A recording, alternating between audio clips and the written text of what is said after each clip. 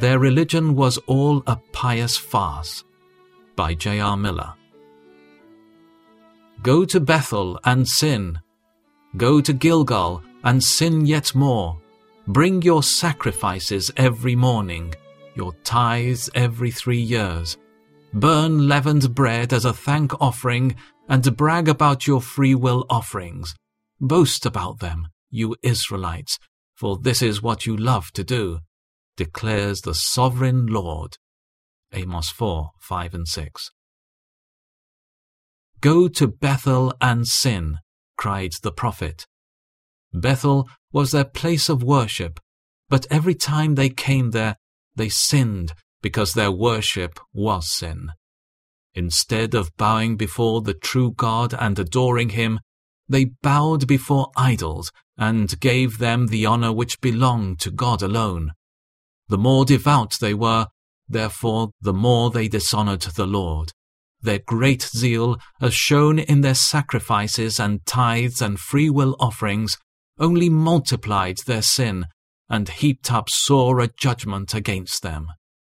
Their religion was all a pious farce, and the more there was of it, the more of an abomination it was unto God. God cannot be pleased with mere forms of worship and with ceremonials. The more we multiply these, the more do we grieve him if our heart is not in them. We may say that we have no idols now in our churches, but are we sure of this?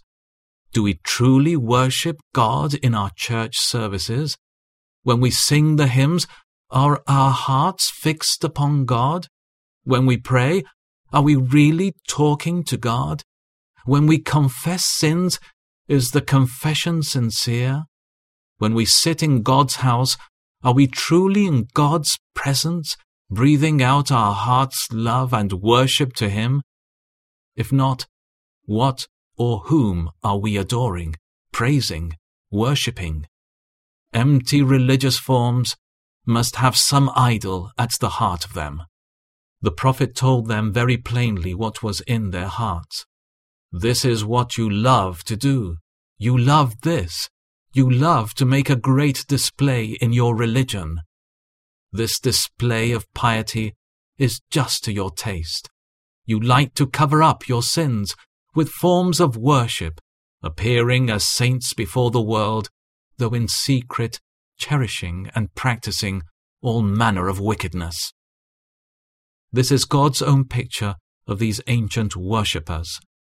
We need to look honestly at it to see if it is our picture.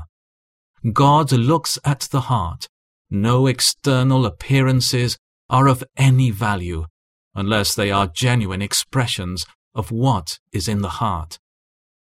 Pirate ships carry reputable flags to cover their dishonorable character. Religious hypocrisy often puts at its masthead the colors of devout saintliness, but God cannot be deceived.